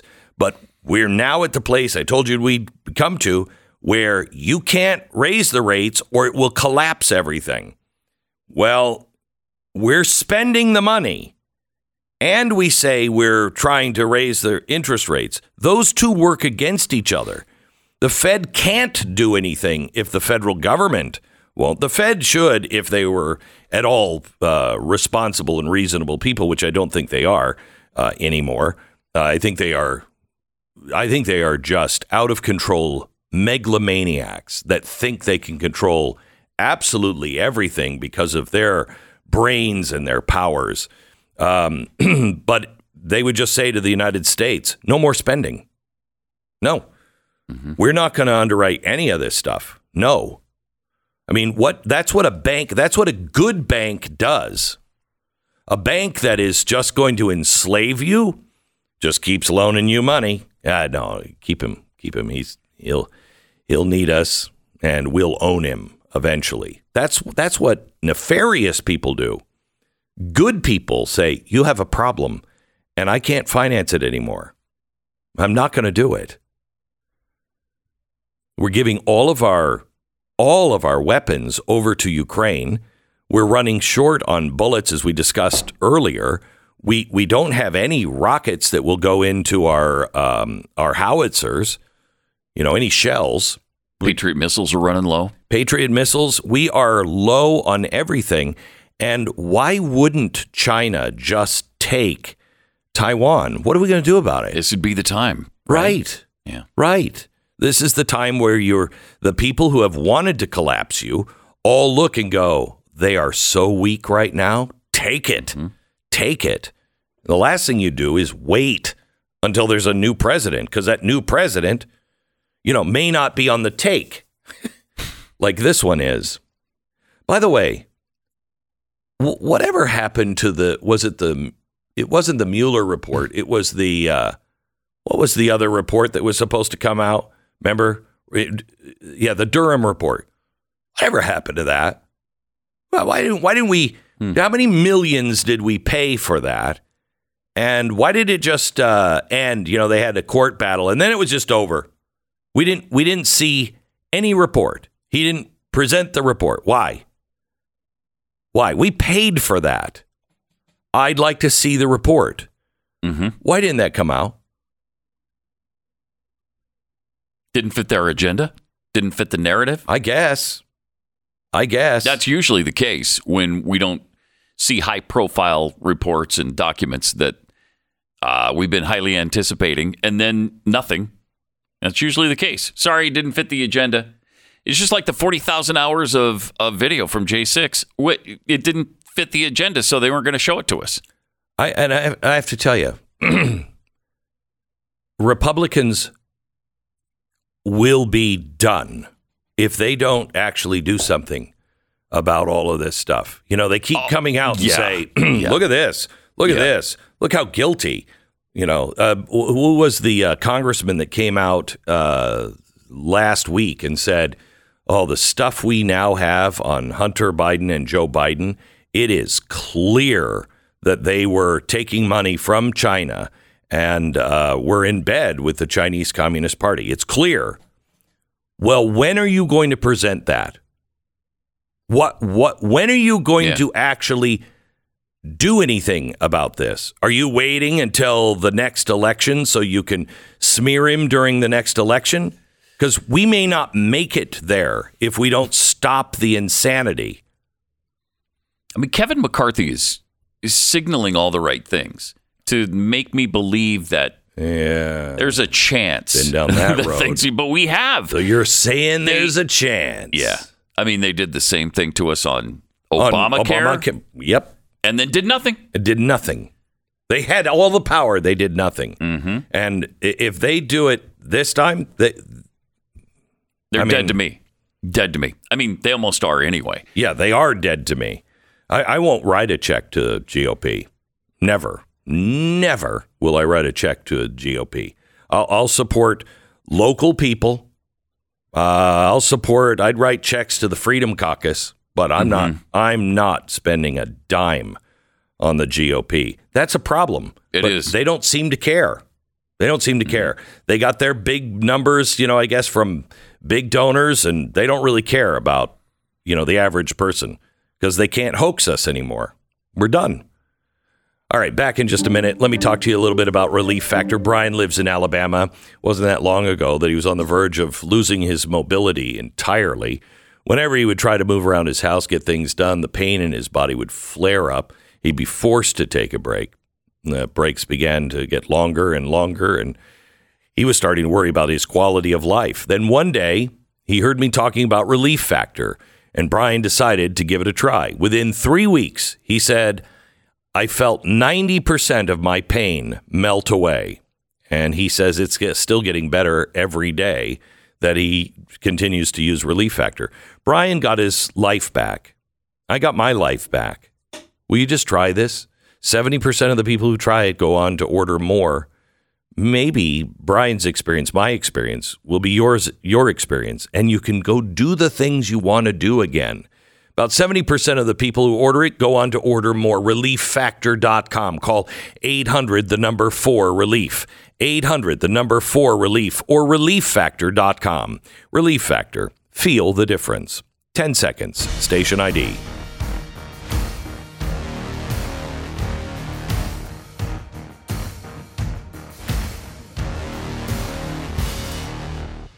Welcome back to the program. Did you see that Moody's has downgraded their outlook on the American economy? At least the banking system.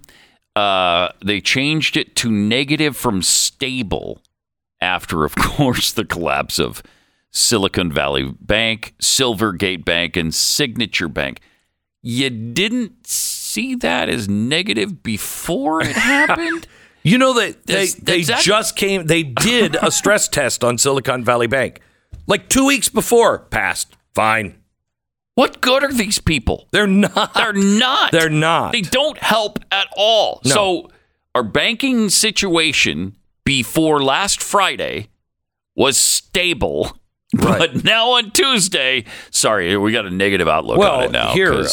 Banks are collapsing all over the place. Here's our Commerce Secretary. Cut 8, please. Are we out of the woods? I'd say mostly. The ports are flowing, congestion's down, that extreme crisis that we lived, that's all settled down. Yeah. But, there's still issues in certain industries. Yeah.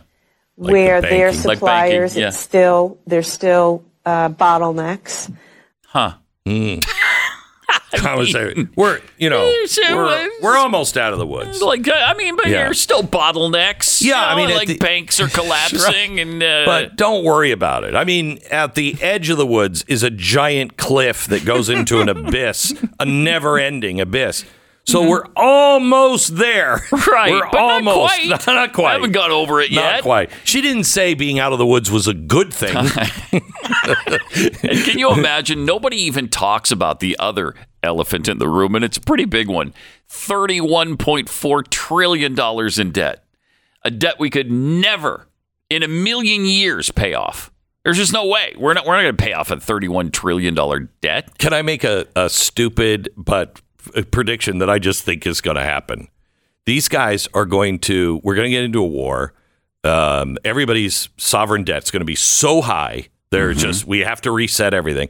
So they'll reset everybody's debt except the average person's. I could see that happening. You'll still have to pay for your mortgage. Of course. You'll still have all your debt, but everybody else's debt will be wiped out because they're too big to fail. We need them. That's exactly what will happen. Don't you think? Yeah, I do. I mean, that's just the way it has been working. And they already have said we'll own nothing by 2030. The way to do that is enslave you to debt. Yep, that's exactly what will happen. I like it when Stu's here because he occasionally disagrees with me.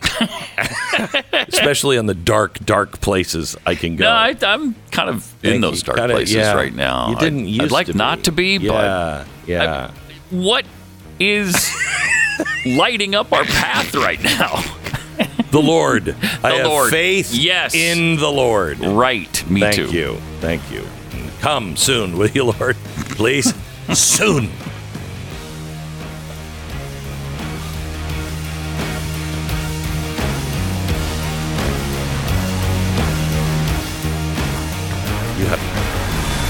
The Glenn Beck Program. I was just going to tell Pat, you have to see the Jesus Revolution. We have to talk about that this week. I was just saying to Jackie we should go to that. It's so good. Yeah. Anyway, sometimes the awful effects of a terrible event, keep manifesting long after the event is over. On 9/11, there were 3,000 people almost that lost their lives. But over 2 decades, people are still dying from 9/11 illnesses. For a whole new generation of young people, they are growing up right now. They know nothing about what happened on that day. Literally nothing. This is why the Tunnel to Towers 9/11 Institute is giving educators access to nonfiction 9/11 resources for K through 12 learning. Full curriculum units built around first-person accounts, scripted social studies, lessons, activities, backgrounds for teachers. These guys are really putting heroes back in their place and teaching history that cannot be forgotten and is being erased. We have to educate future generations. Help Tunnel to Towers do just that. Donate $11 a month at T2T.org. That's T, the number 2T.org. Help us fight against big tech and government censorship. Use the code will not be censored at blazetv.com/Glenn and save $20.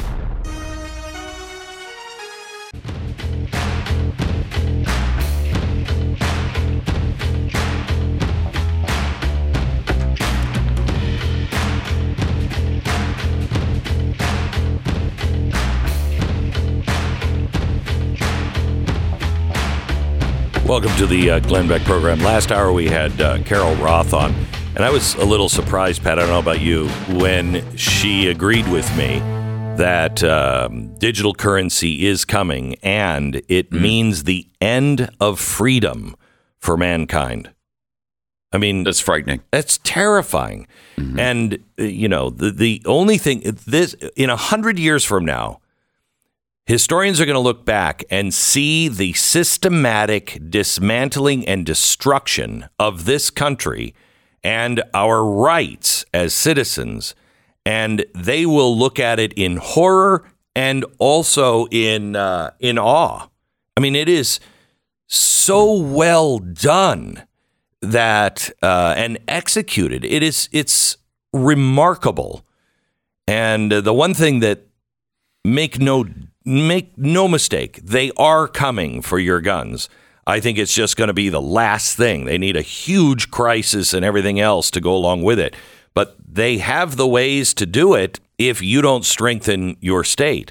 Florida, the legislature there just moved a step closer to passing constitutional open carry, which I don't know why we didn't call it constitutional carry forever. That just means it's a brilliant way to say it. It's like, no, I'm pro-choice. It's that brilliant. Yeah. Luis Valdes is with us now. He is from Gun Owners of America, the Florida State Director of Gun Owners of America. Hi, Luis. How are you? Doing very good, and I just want to say, long-time listener, going all the way back to when you even did the pitchfork. Oh, my gosh. That was... Boy, do we need the pitchforks and the torches now, huh? Yeah, I was part of the group that sent you the pitchfork with the tactical weapons light attached to it. Oh my gosh. It's going way back. Can I tell you something? I got in so much trouble at CNN because I said, he sent us pitchforks, and so many came into the mail, and CNN was out of their mind. You have people sending you pitchforks? Yeah, just a reminder to the politicians. You have to stop that right now. It was a badge of honor to get in trouble there. Anyway, Luis, the constitutional open carry, it's the ones who are standing in the way seem to be the Republicans. It's very much that. Florida has been under a Republican supermajority control now for the last 2 decades. And the horrible part is it's been Republicans that have been blocking pro-gun legislation, solid, real pro-gun legislation for over a decade now. You've had various committee chairs and speakers and Senate presidents just refuse to move forward bills like campus carry, open carry, constitutional carry, the repeal of gun-free zones, the passage of Second Amendment protection acts, and instead they either just kill it or they give us watered down bills, and that's currently what's going on here with the Florida legislature right now. The governor pledged that he would enact constitutional carry before he leaves office, whether that means he runs for the White House in 2024 or his second term is up. Yeah.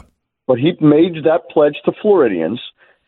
And the current Senate president, Kathleen Passidomo, has basically said she refuses to move forward on a real constitutional carry bill. She will only allow a permitless concealed carry only bill, which, while a step in the right direction, is a very small step. It's not the large leap we've been promised. What is the difference between constitutional open carry and what she's saying, a permitless open carry? It's not even open carry. Oh, Florida, this bill will only allow you to conceal carry a firearm. And just to put things into perspective, 47 states have open carry on the books in one form or another. Only Florida, New York, and Illinois outright ban it. California is ambiguous. They let their counties determine whether or not you could open carry. But just put that into perspective. 47 states have open carry legalized on the books. Florida, the only Republican state, has it outright banned. So what is her problem? Her problem is very simple. The Florida sheriffs are against it. The Florida Sheriffs Association has historically been anti-gun, going all the way back to 1987 when Florida became shall issue with concealed carry permits. They were against that. All throughout the 2010s, they were against any bill that would either advance campus carry or open carry or permitless carry. Usually the sheriffs are our last line of defense for the Constitution. It's odd that they would be against, the Bill of Rights. Well, in Florida, these are Republican sheriffs that are against the Second Amendment rights. The Democrats have no power in Florida. This is all Republicans. See, I tell you, we have this problem in Texas. People just think they're safe. He got an R after his name, so I'm safe. And in states where you have super majorities like that, people don't run as Democrats. And you get progressive Republicans who really are Democrats or they're just such slimy Republicans. And they get in because they have an R and everybody thinks they're safe. And the reddest of red areas are the ones in the most danger. Very, very much so. And just to really give you a shocker, the bill sponsors for both the House and the Senate, they don't even know what's their own bills. The bill sponsor, Representative Chuck Brannon, this past weekend, you had some political activists. They were distributing flyers through his neighborhood, and they stopped by his house. And Brannon literally told them, "I don't know what constitutional carry is. Just take the win."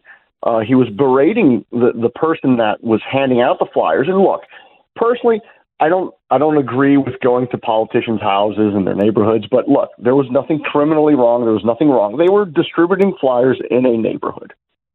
And again, he's the bill sponsor for the House, and he was caught on film literally saying, "I don't know. I don't even know constitutional carry." Oh my gosh! The person that was passing out said, "Look, we want a real Second Amendment bill. We want open carry. We want this. We want that." And he just said, "Maybe I'll just pull the bill. How about that? You could always vote for Democrats." And on the Senate side, during debate, a couple of Democrat senators asked Senator Jay Collins questions about the bill. And one such question was, "Okay, well, what about gun-free zones? Is that still going to be upheld?" And he was like, "Well, yeah, basically." And she says, "Oh, so the state capitol, that could still be a gun-free zone?" And he said, "Yes, mind you, the state capitol under Florida law is not a gun-free zone." Another question that was asked of him was, "Well, what about securing firearms in the vehicle?" And he's like, "Well, you have to keep it in a safe in your car." Again, that's not part of state law. These guys, man, I got to tell you that it is shameful that people go to work in our state houses and especially in Congress and the Senate, and they literally are clueless about many, many things. Most of them revolve around the Bill of Rights and the Constitution. I've only got a couple of minutes left, and I want to ask you about the ATF pistol brace rule. There are 40 million of these firearms, and anyone who has one I think we're probably 60 or 80 days away now from being a felon if you have one. What's the latest on that? Do you know? Well, the latest on that is we've teamed up with your Attorney General, Ken Paxton, out of Texas to file a lawsuit against the overreach from the Bureau of Alcohol, Tobacco, Firearms, and Explosives. What the Biden administration doing is arbitrary, is capricious, and is a direct violation of millions of American civil liberties. This is draconian and despotic in basically bypassing Congress, bypassing the Bruin decision, bypassing previous Supreme Court decisions that reinforce and enumerate the Second Amendment as an inalienable right belonging to all the people. And basically, the Biden administration is saying, "I don't care. I'm going to try to do what I want to do. And if Congress won't even work with me, fine. I'll do it with the stroke of a pen as if I was a dictator." It's crazy. But we're here fighting it, and we will prevail. Okay. Last thing. How can people help if you're in Florida? What do you need to do to get this thing voted on for the constitutional carry? Well, the best thing that they could do is they could call the governor, they could call the Senate president, and they could call the House Speaker. The bills have already passed committee, so they're going to the House and Senate floor here in Florida, and they need to hammer their legislators, but especially the governor and the Senate president and the House Speaker, that they want a real open carry, a real constitutional carry bill that includes open carry. The governor even said he wants open carry included in this bill. And when I asked him about that, he said, "Absolutely, I'd do it, but I don't think they'll do it," meaning the legislature. He, as a Republican governor, governing a state with a supermajority, he thinks his own legislature, under his own party, won't pass a real pro-gun bill. Wow. Well called, the three of them, House, the Senate leader, and and Governor DeSantis. Thank you so much for everything you guys are doing to keep our guns in our hands. Appreciate it. Thank you very much for having me on the air, and thank you for being a beacon of freedom in these dark and troubling times, Glenn. You got it. Thanks, man. Gunowners.org. Gunowners.org. When you've been in business for over a quarter of a century, it's not surprising if you're really, really good at what you do. I mean, it'd be surprising if you were still in business and you were sucked at it. But Blinds.com has thousands and thousands and thousands of 5-star reviews. They were the first to do shades, shutters, drapes, and blinds online, and they have learned a lot. They did this. I mean, it's a quarter of a century, 25 years ago. They were in the 90s doing this. I can't even imagine what it was like when they first started it online. They are so good now. Forget all the multiple trips to the store and the trips of some designer to your house. And this is the 21st century. And Blinds.com doesn't have guesswork. There's no hassle. I've used them several times now. They're the number one online retailer of custom window coverings. 40,000 5-star reviews, 100% satisfaction guarantee. Their anniversary sale is happening right now through March 15th. That's tomorrow, isn't it? Blinds.com, 50% off site-wide, up to 50% off site-wide right now through tomorrow. So do it now. Custom made easy since 1996. It's Blinds.com. Rules and restrictions may apply. Glenn Beck.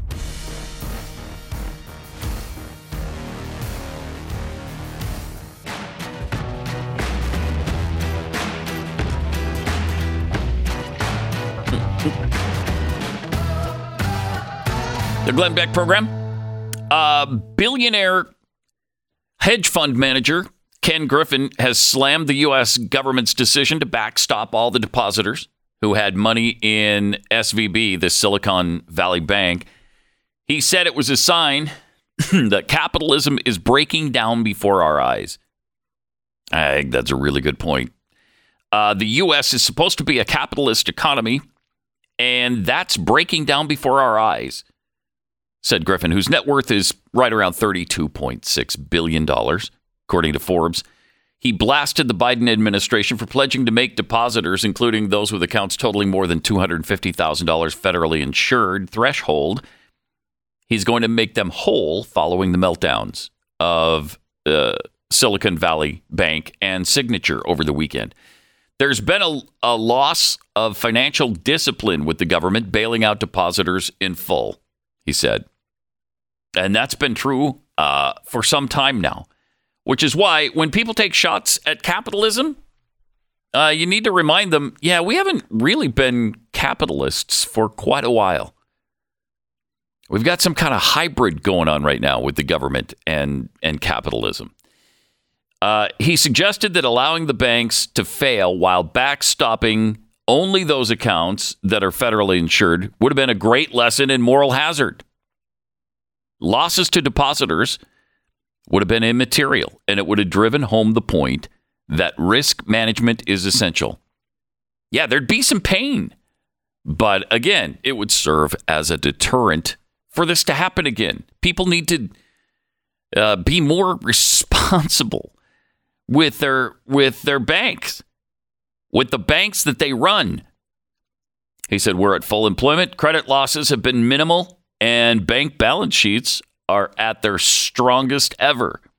We could address the issue of moral hazard from a position of strength.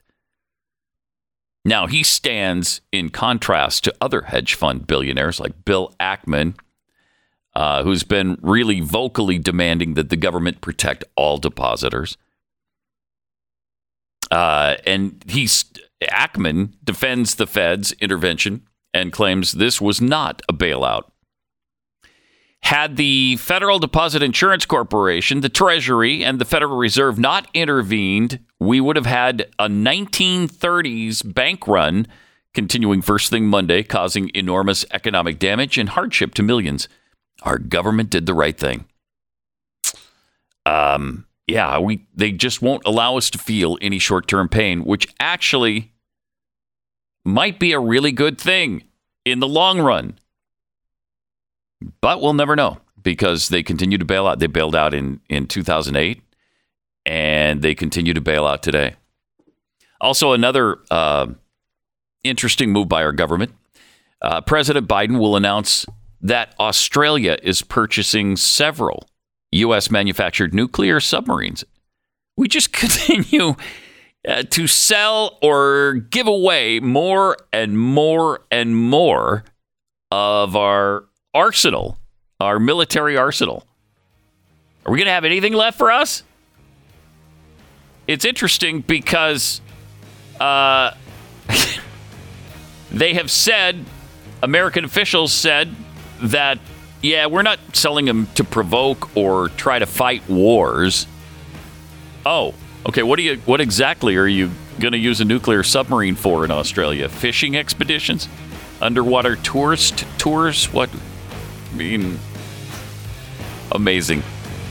We will have more for you right here on the Glenn Beck program tomorrow. We'll see you then. And we'll see you in the morning on Pat Gray Unleashed. The Glenn Beck program.